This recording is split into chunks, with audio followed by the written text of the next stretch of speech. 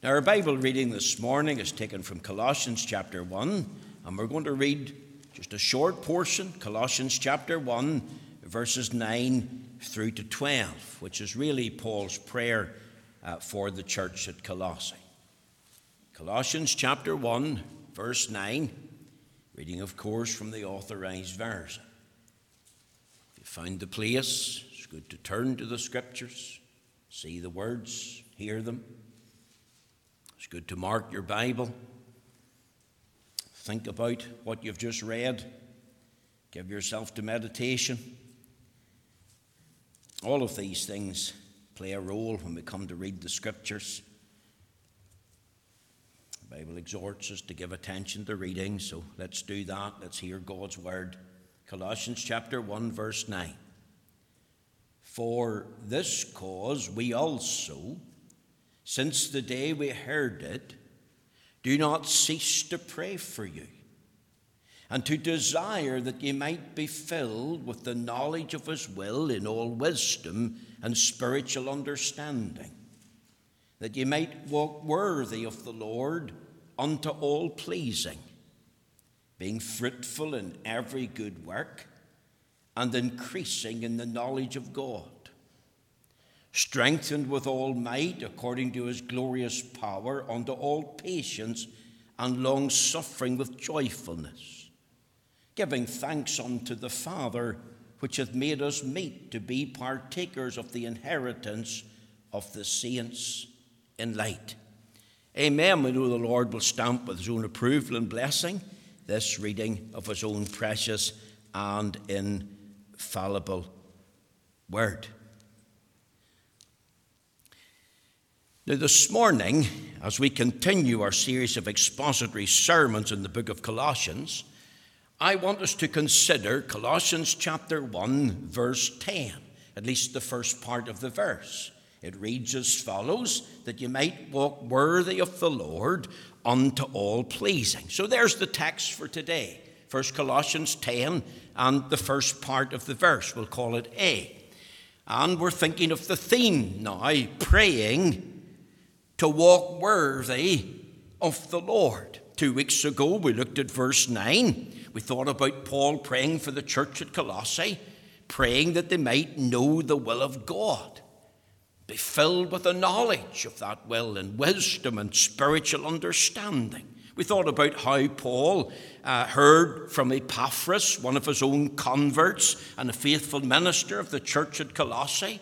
Once he informed Paul about their faith in Christ Jesus and their love for all the saints and their sure and certain hope of heaven, and how certain false teachers had come with certain false teaching and how it was impacting on the life of the believers there, Paul and those with him gave themselves to prayer for this church. Isn't that what we have already read? He says in verse 4, since we heard of your faith in Christ Jesus and of the love which you have to all the saints for the hope which is laid up for you in heaven, whereof we heard before in the word of the truth of the gospel. And then he says in verse 9, for this cause we also, since the day we heard it, do not cease to pray for you, and to desire that you might be filled with the knowledge of his will in all wisdom and spiritual understanding. Paul's prayer is included in the first chapter of the letters. But Paul's prayer is what we've read. Colossians 1, verses 9 to 12. That's one of Paul's unique, wonderful prayers for the people of God in the New Testament. And I would encourage you to read it. I would encourage you to think about it. I would encourage you even to recite the words before the Lord for yourself and for the work of God in general. These are the things that Paul specifically prayed for the church. This prayer, I believe, is unique, and this prayer is recorded for our learning. And we discovered 2 weeks ago that it's a prayer about a true spiritual principle. The whole prayer is full of a true spirituality, a true spiritual prosperity for the people of God. Nothing wrong with praying about material things or physical needs, but Paul knows that spiritual needs are more important. So he focuses primarily on the spiritual needs of the people. And we said there was a ministry here, praying for one another, praying for spiritual prosperity. We talked about a testimony here, because remember, this is a sign that you're born of God, that you have this desire to cry, Abba, Father, unto the Lord. And we also said there's a constancy here. Paul says, did not cease from the day he heard about their faith and heard about what was happening in the life of the church. He gave himself to prayer. We thought about a prayer about spiritual progress. As Paul prayed, he had one overarching theme in his mind for God's people. He was thinking, what is God's goal for the people at Colossae? What's God's goal for us now? And that is to make spiritual progress, to exhibit growth in the Christian life. The Christian life is about making spiritual progress. It's also a prayer about a true spiritual pathway, because at its heart, he was praying that they might know the will of God. And we thought about the importance of God's will. We thought about interpreting God's will as revealed in the book.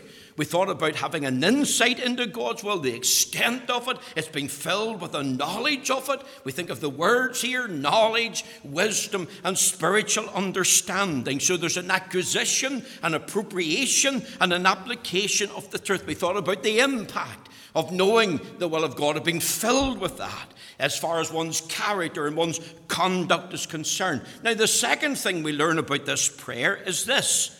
It's a prayer to walk worthy of the Lord unto all pleasing. You see, being filled with the knowledge of his will in all wisdom and spiritual understanding, it's not an end in itself. The prayer doesn't end at verse 9, does it? It's not as if all the people of God in Colossae needed was the knowledge of his will. There's more to the prayer. Look at verse 10. That.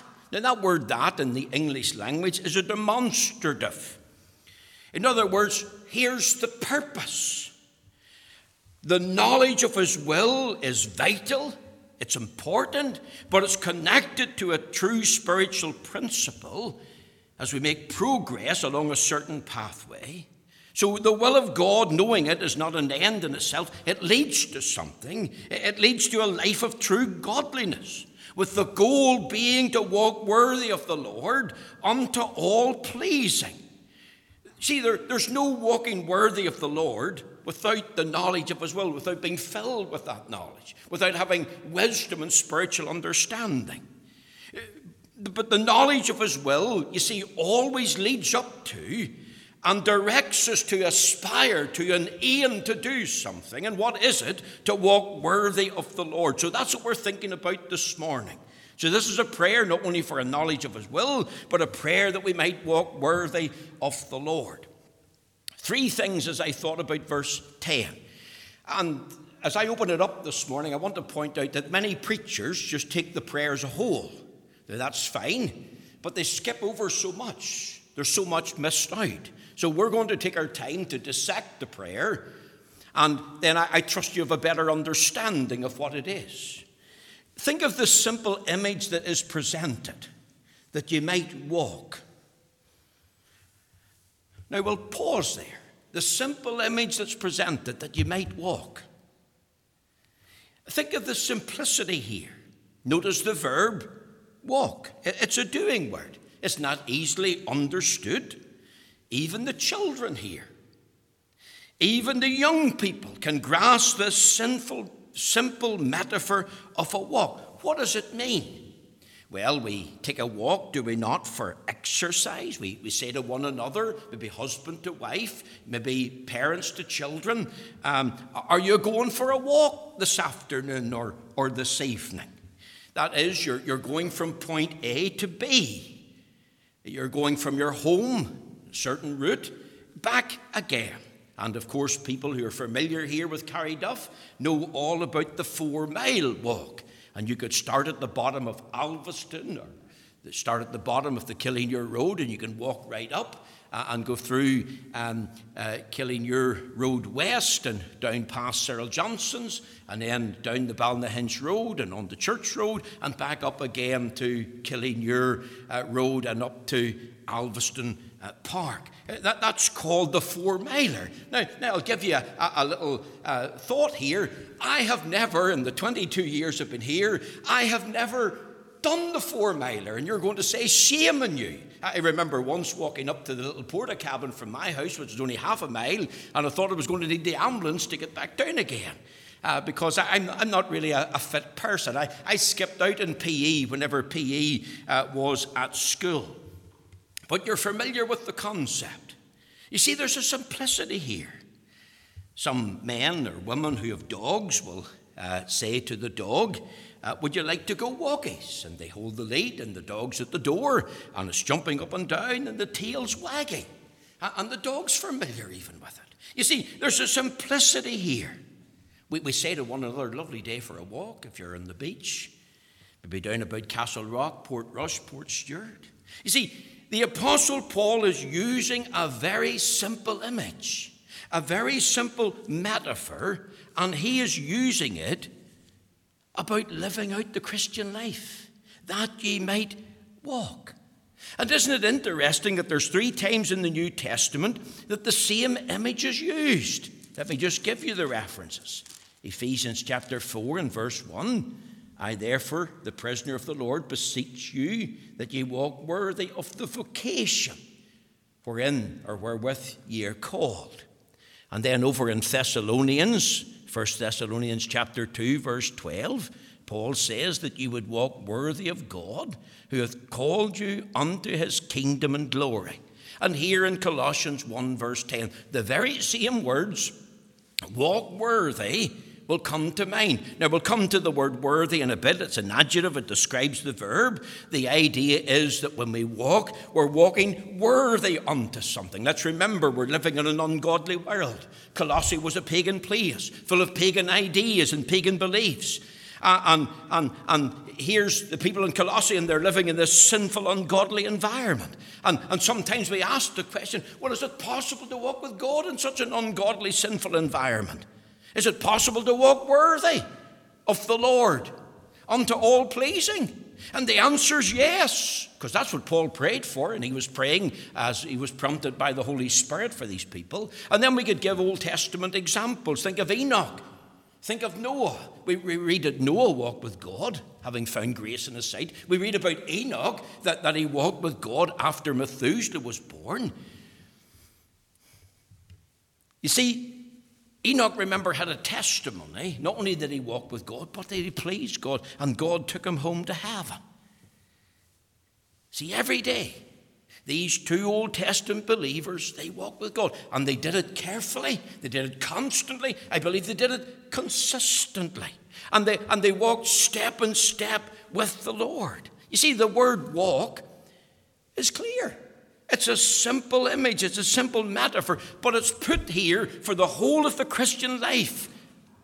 It's a common biblical figure for Christian conduct and behavior. So there's a simplicity here. I want to tell you, there's a start here, that you might walk. You see, every walk is a starting point. The 4 Miler has a starting point.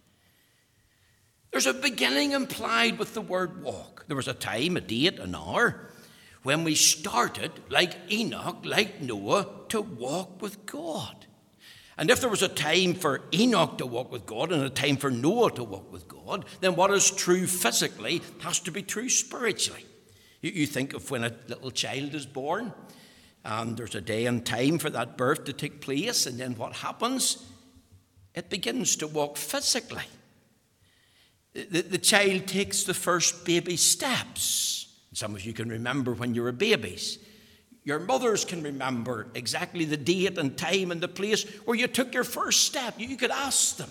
They'd say, oh, yes, that's what happened. And they might have a film recording. They might have a picture to prove it. I was down in Ferndale the other day. I was speaking to Mrs. Rachel Lowe. She had her son Jonathan out in the yard, and he's taking his first steps. And we were saying, oh, he's walking now. And of course it's lovely to see, because it's speaking of progress. And what is true physically has to be true spiritually. Everyone who walks with God, whether it was Noah, Enoch, or you and I, that walk had to have a beginning, a supernatural, spiritual beginning. And it took place when we're born again of the Holy Spirit. See, the Apostle Paul's not praying for the unsaved here, that they might walk. He's not praying that they'll be good.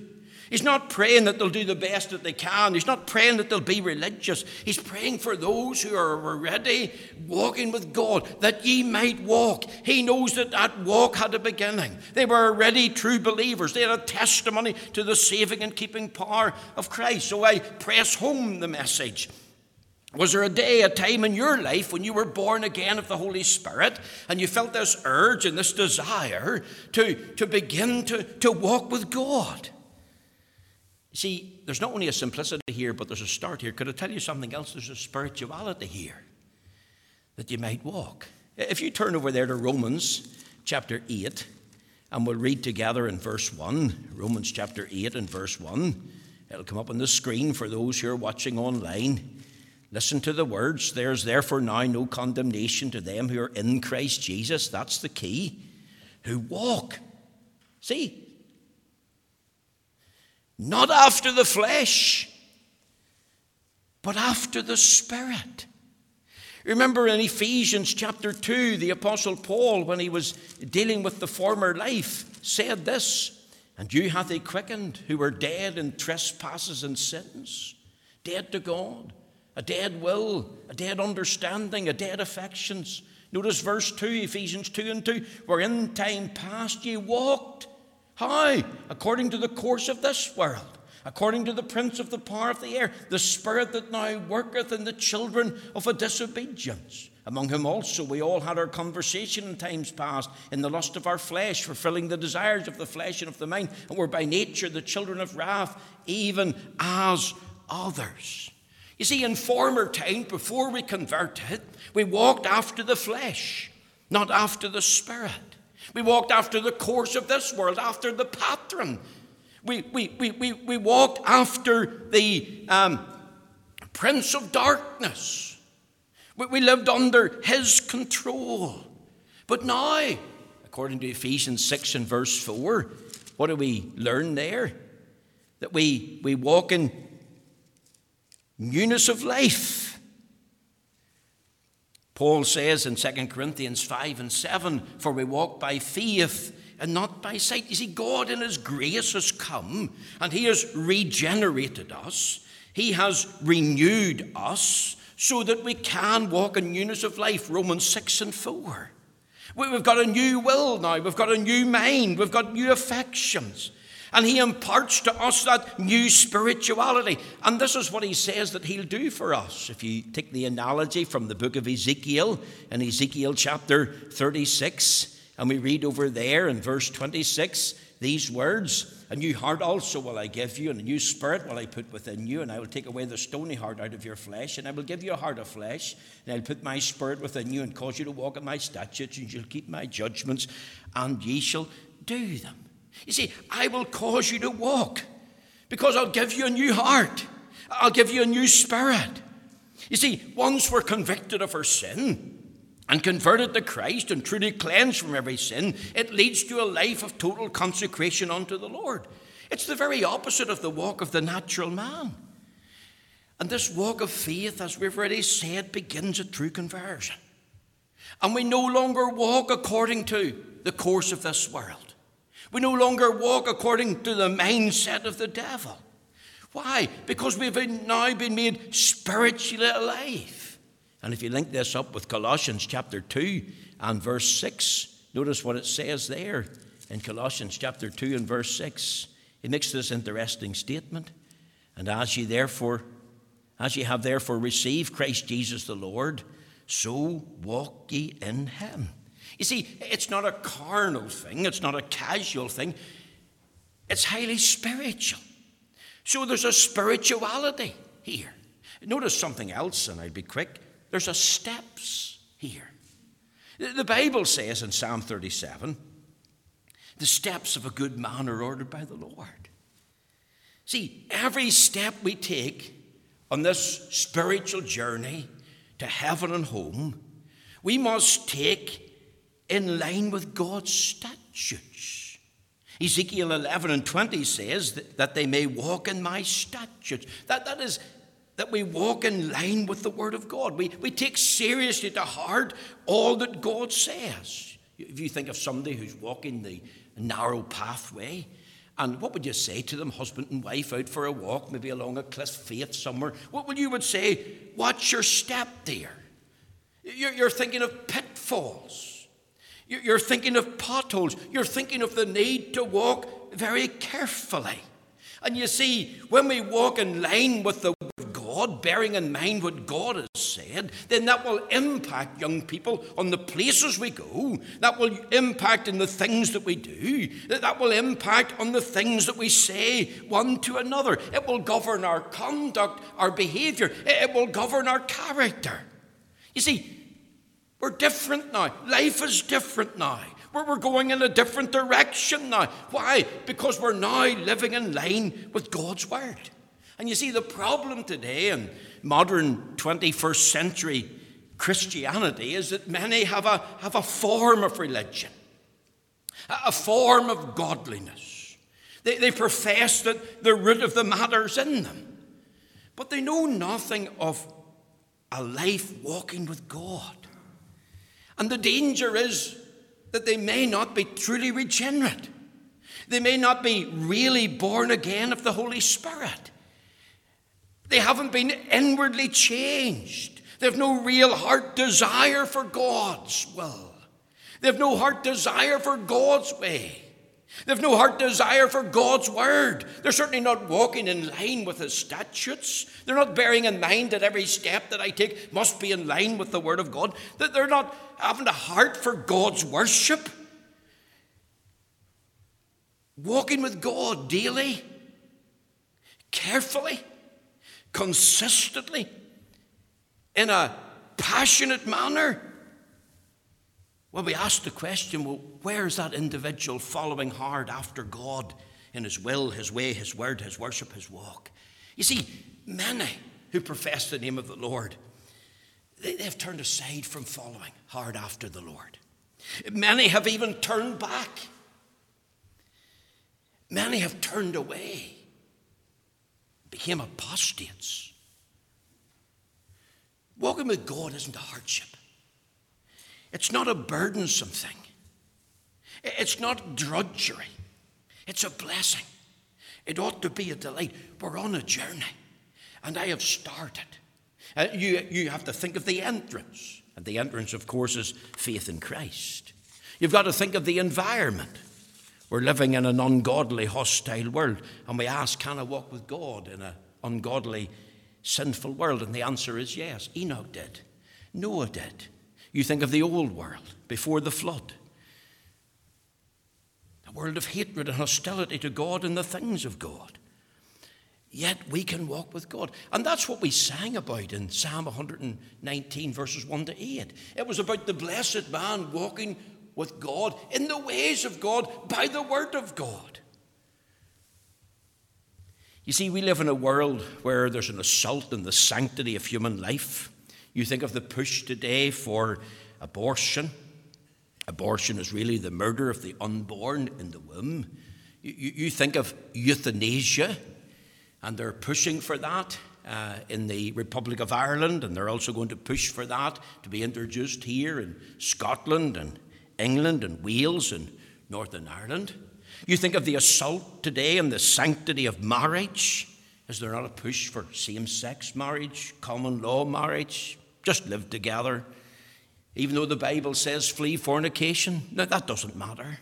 Is there not an assault today on the freedom of speech? You think of the hate laws that have been introduced in Scotland that could be introduced here in Northern Ireland.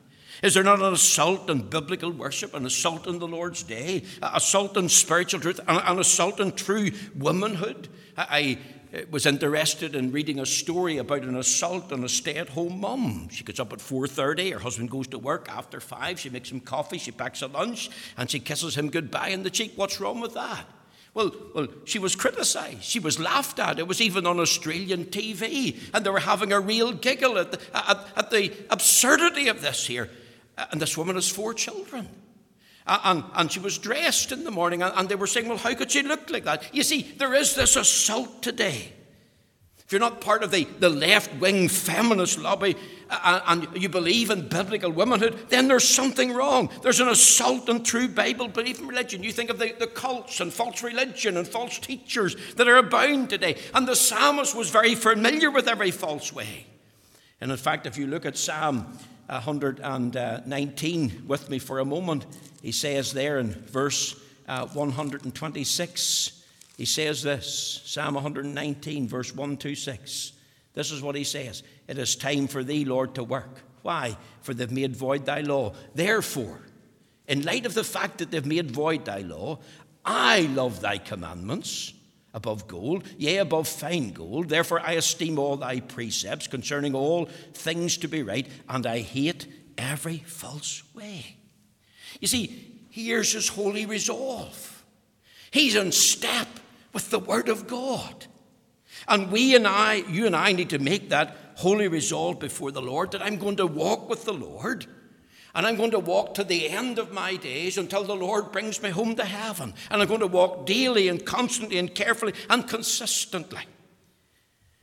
I put that to you, that's the simple image that's being presented here. It's simply a walk. It's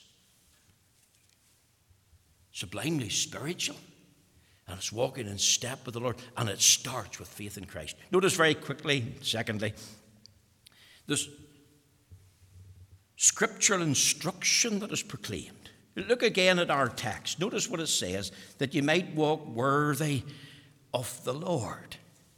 You see, the Apostle Paul sets forth a supreme, majestic standard that governs this walk. We're not only to walk with God, but we're to walk worthy of the Lord. The Christian life is a spiritual walk that is worthy of the Lord. What does that word worthy mean? Now we're coming back to it. It's an adjective. It doesn't mean that you're worthy of the Lord's favor. It's not that you're worthy of the Lord's merit, or that you've earned a blessing, or that you've earned a praise, or you've earned a reward, that you've done good, that you've earned favor. It doesn't mean that, and I want to make that clear. So I trust you'll understand that. It doesn't mean earning favor or a blessing or a reward for the Lord. The word worthy means fitting, suitable, becometh.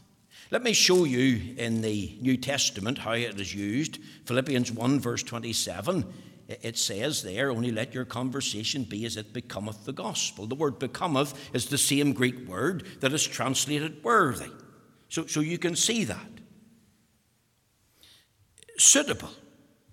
A life that is befitting, that's worthy, that becomes the gospel in a certain manner.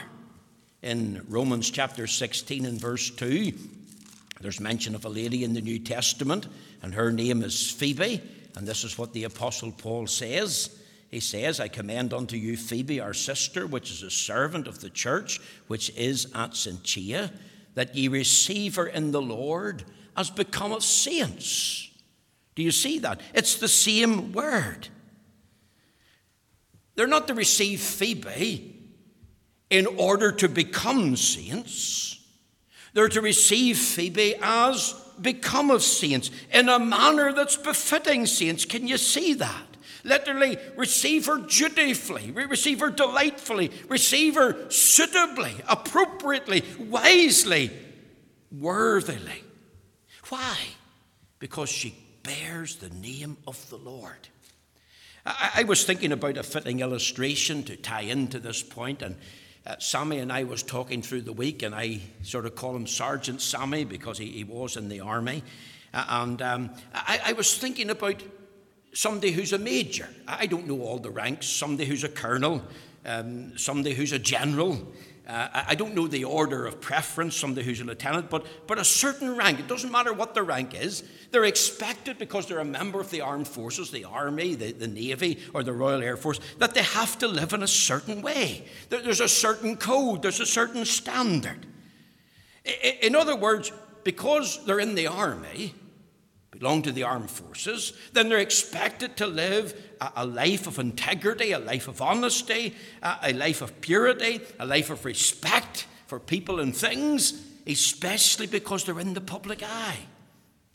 You think of a soldier, somebody who's in the Air Force, somebody who's in the Navy, and they're getting a disciplinary hearing. And one of the charges, and this is true in every case, it doesn't matter what the charge is, of conduct unbecoming an officer. That's one of the charges that's laid. So if they've stole something, or they have told a falsehood about something, not only are they told, well, you're lying here, or you're guilty of stealing, but they're also charged with conduct unbecoming an officer. You see, it's military language. How they live reflects how people think of the armed forces. And if they live sinfully and badly in a way, people will not think well of or speak well of the armed forces. In other words, it breeds disrespect. And that's what Paul is getting at. Live with such a high view of God in your heart and mind, so that it becomes the Lord, so it's worthy of Him. Take in mind the Lord's person, who He is and what He is like and what He's done. Take in mind the Lord's presence. Lo, I'm with you always. Take in mind the fact that He's with you, but He's watching over you. Take in mind the Lord's pardon. All your sins are under the blood. Take in mind the Lord's peace. My peace I give unto you, not as the world giveth, give I unto you. Take in mind the Lord's purpose. Your chief aim and goal in life is to glorify Him and enjoy Him. Take in mind the Lord's plan for your life, the Lord's precepts, the rule books, the Holy Scriptures. You so live so that the Lord is well spoken of, well thought of, so that people by your conduct, by your character, do not speak ill of Him. Do not speak ill of Him because of the way we live out. Remember when David sinned, one of the charges that Nathan brought to him was that it gave a cause and occasion for the enemies of God to blaspheme, so that God will not be belittled, so that God will not be blasphemed. So how we live in the home, how we live in school, in the workplace, in our character, in our conduct, in our conversation, we've got to ask ourselves, does this behavior speak well of Christ? Do you see how highly practical it all is? I believe that biblical Christianity is nothing if it's not highly practical. Every one of us this morning who professes faith in Christ, we must live with a view to practice that faith in such a way as it becomes the gospel, in such a way that it's worthy of the Lord. Think of the word, of the Lord. In other words, the source of this, the wisdom, the power, the strength, the help that's needed, it's not something in and of ourselves. It's not by our own power or ability or our own natural possession. It's by the grace and help of the Lord. Paul says, I can do all things through Christ, which strengthens me. I can do all things as a tremendous boast, but it would be untrue. I can do all things, how? Through Christ. And those that are in Christ will live for Christ through the strength and grace of Christ. It's not anything else or anyone else, it's the Lord. And we'll not walk with Him until we have received Him as Lord. And we'll not walk worthy without the Lord. So we ask the question, searching as it is my life, my Christian life, my walk, worthy of the Lord? Is this really appropriate for me? Is this right for me? Should I be saying this? Should I be in this place? Should a born-again Christian be in the nightclubs and dance halls of the world? Should a born-again Christian be doing this thing or that thing? Is it worthy of the Lord? Is that not the rule of thumb? If in doubt, leave it out. Is this behavior right? Is this speech right? The Bible says, let no filthy communication come out of your mouth. And we're going to deal with that next week in the children's talk. Things that are said that are sinful and hurtful to the hearts and minds of many people who are struggling with issues like this. Is this way of living, my private devotions, my family devotions, my times of prayer, my Bible reading, is it worthy of the Lord? You see, we're living in glad submission to Him. We're allowing His word to govern our conduct and our character. It's not merely Jesus. He doesn't say Jesus. Walk worthy of Jesus. No, walk worthy of the Lord. You see, he's bringing into view the lordship of Christ. If he's not Lord of all, he is not Lord at all.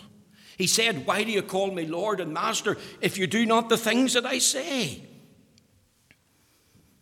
We must live our lives, our Christian life, doing what the Lord wants us to do. It's connected to our walk in worthy of him. We're convinced in our heart and mind. We have we're full of a strong desire. That's the key to a life of youthfulness. That's the key to a life of service.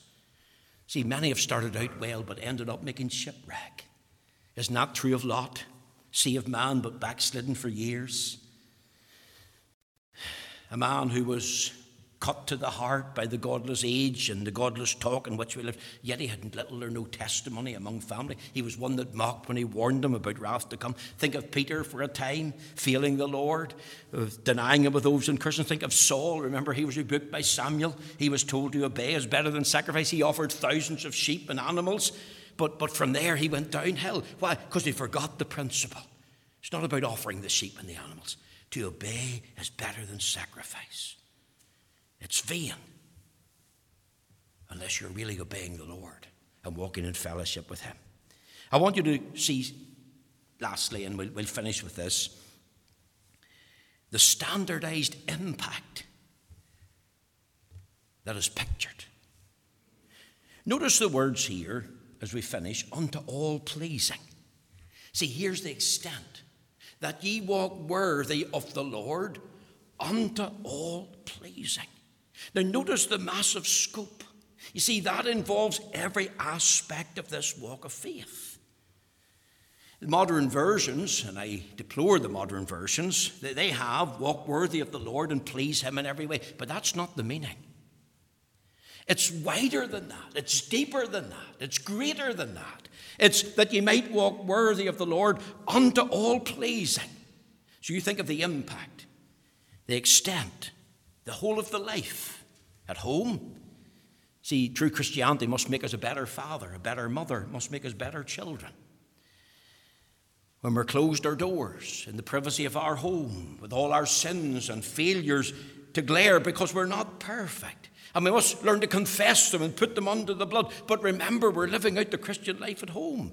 And doesn't Paul bring this in? He says in Colossians chapter 3 and verse 20 to the children, he says this, children, obey your parents in all things, for this is well-pleasing unto the Lord. Children, obeying your parents, that's well-pleasing unto the Lord. You can please him. What about school? Our attitude to the teacher or classmates, where our moral character and conduct is evident for them to see. What about the workplace, employee-employer relationship? Are we trustworthy? Are we reliable? Are we honest? Are we good timekeepers? When we're enjoying recreation, are we walking worthy of the Lord unto all pleasing? Notice who is pleased here. First of all, it has to be the Lord himself. It's a pleasing of the Almighty. The Lord is at the center. First and foremost, we're living to please him. We're living under his eye. Is the Lord pleased with this behavior, this activity? Yes. Let him be your delight, the Bible says. Let him be your delight. We're living to please God. Is the Lord pleased with every action, our attitude, our announcements, our activities, our asking? As I've already said about the modern versions, it's just walk worthy of the Lord and please him in every way, but that's not the meaning. Paul includes the Lord, but it's not only the Lord. What about pleasing fellow saints? Do they not rejoice when they see us walking worthy of the Lord? Do they not give praise to God? Well, what about the unconverted? Do they see Christ in us reflected? So often we hear the words, well, if you're a Christian, I want nothing to do with Christianity. The Bible teaches us that we're not to render evil for evil. We're exhorted to do good to all men, especially there, the household of faith. We're to do other people good. We're to live in links in the chain. We're to live differently so that the unconverted can praise and glorify God. Even though they mightn't fully understand, they can see that we're different. It's unto all pleasing. It's not only the Lord, the fellow saints, the minister of the gospel, the elders, but it even reaches down to the unconverted person in the home, in the school, in the workplace. That's the extent. Here's the standardized impact of the picture. Yes, there's spiritual instruction. But remember this simple image that's being pictured here. And I pray today that we learn to pray for ourselves and one another, that we might walk worthy of the Lord. May the Lord take these few thoughts and bless them to us as we further deal with this prayer.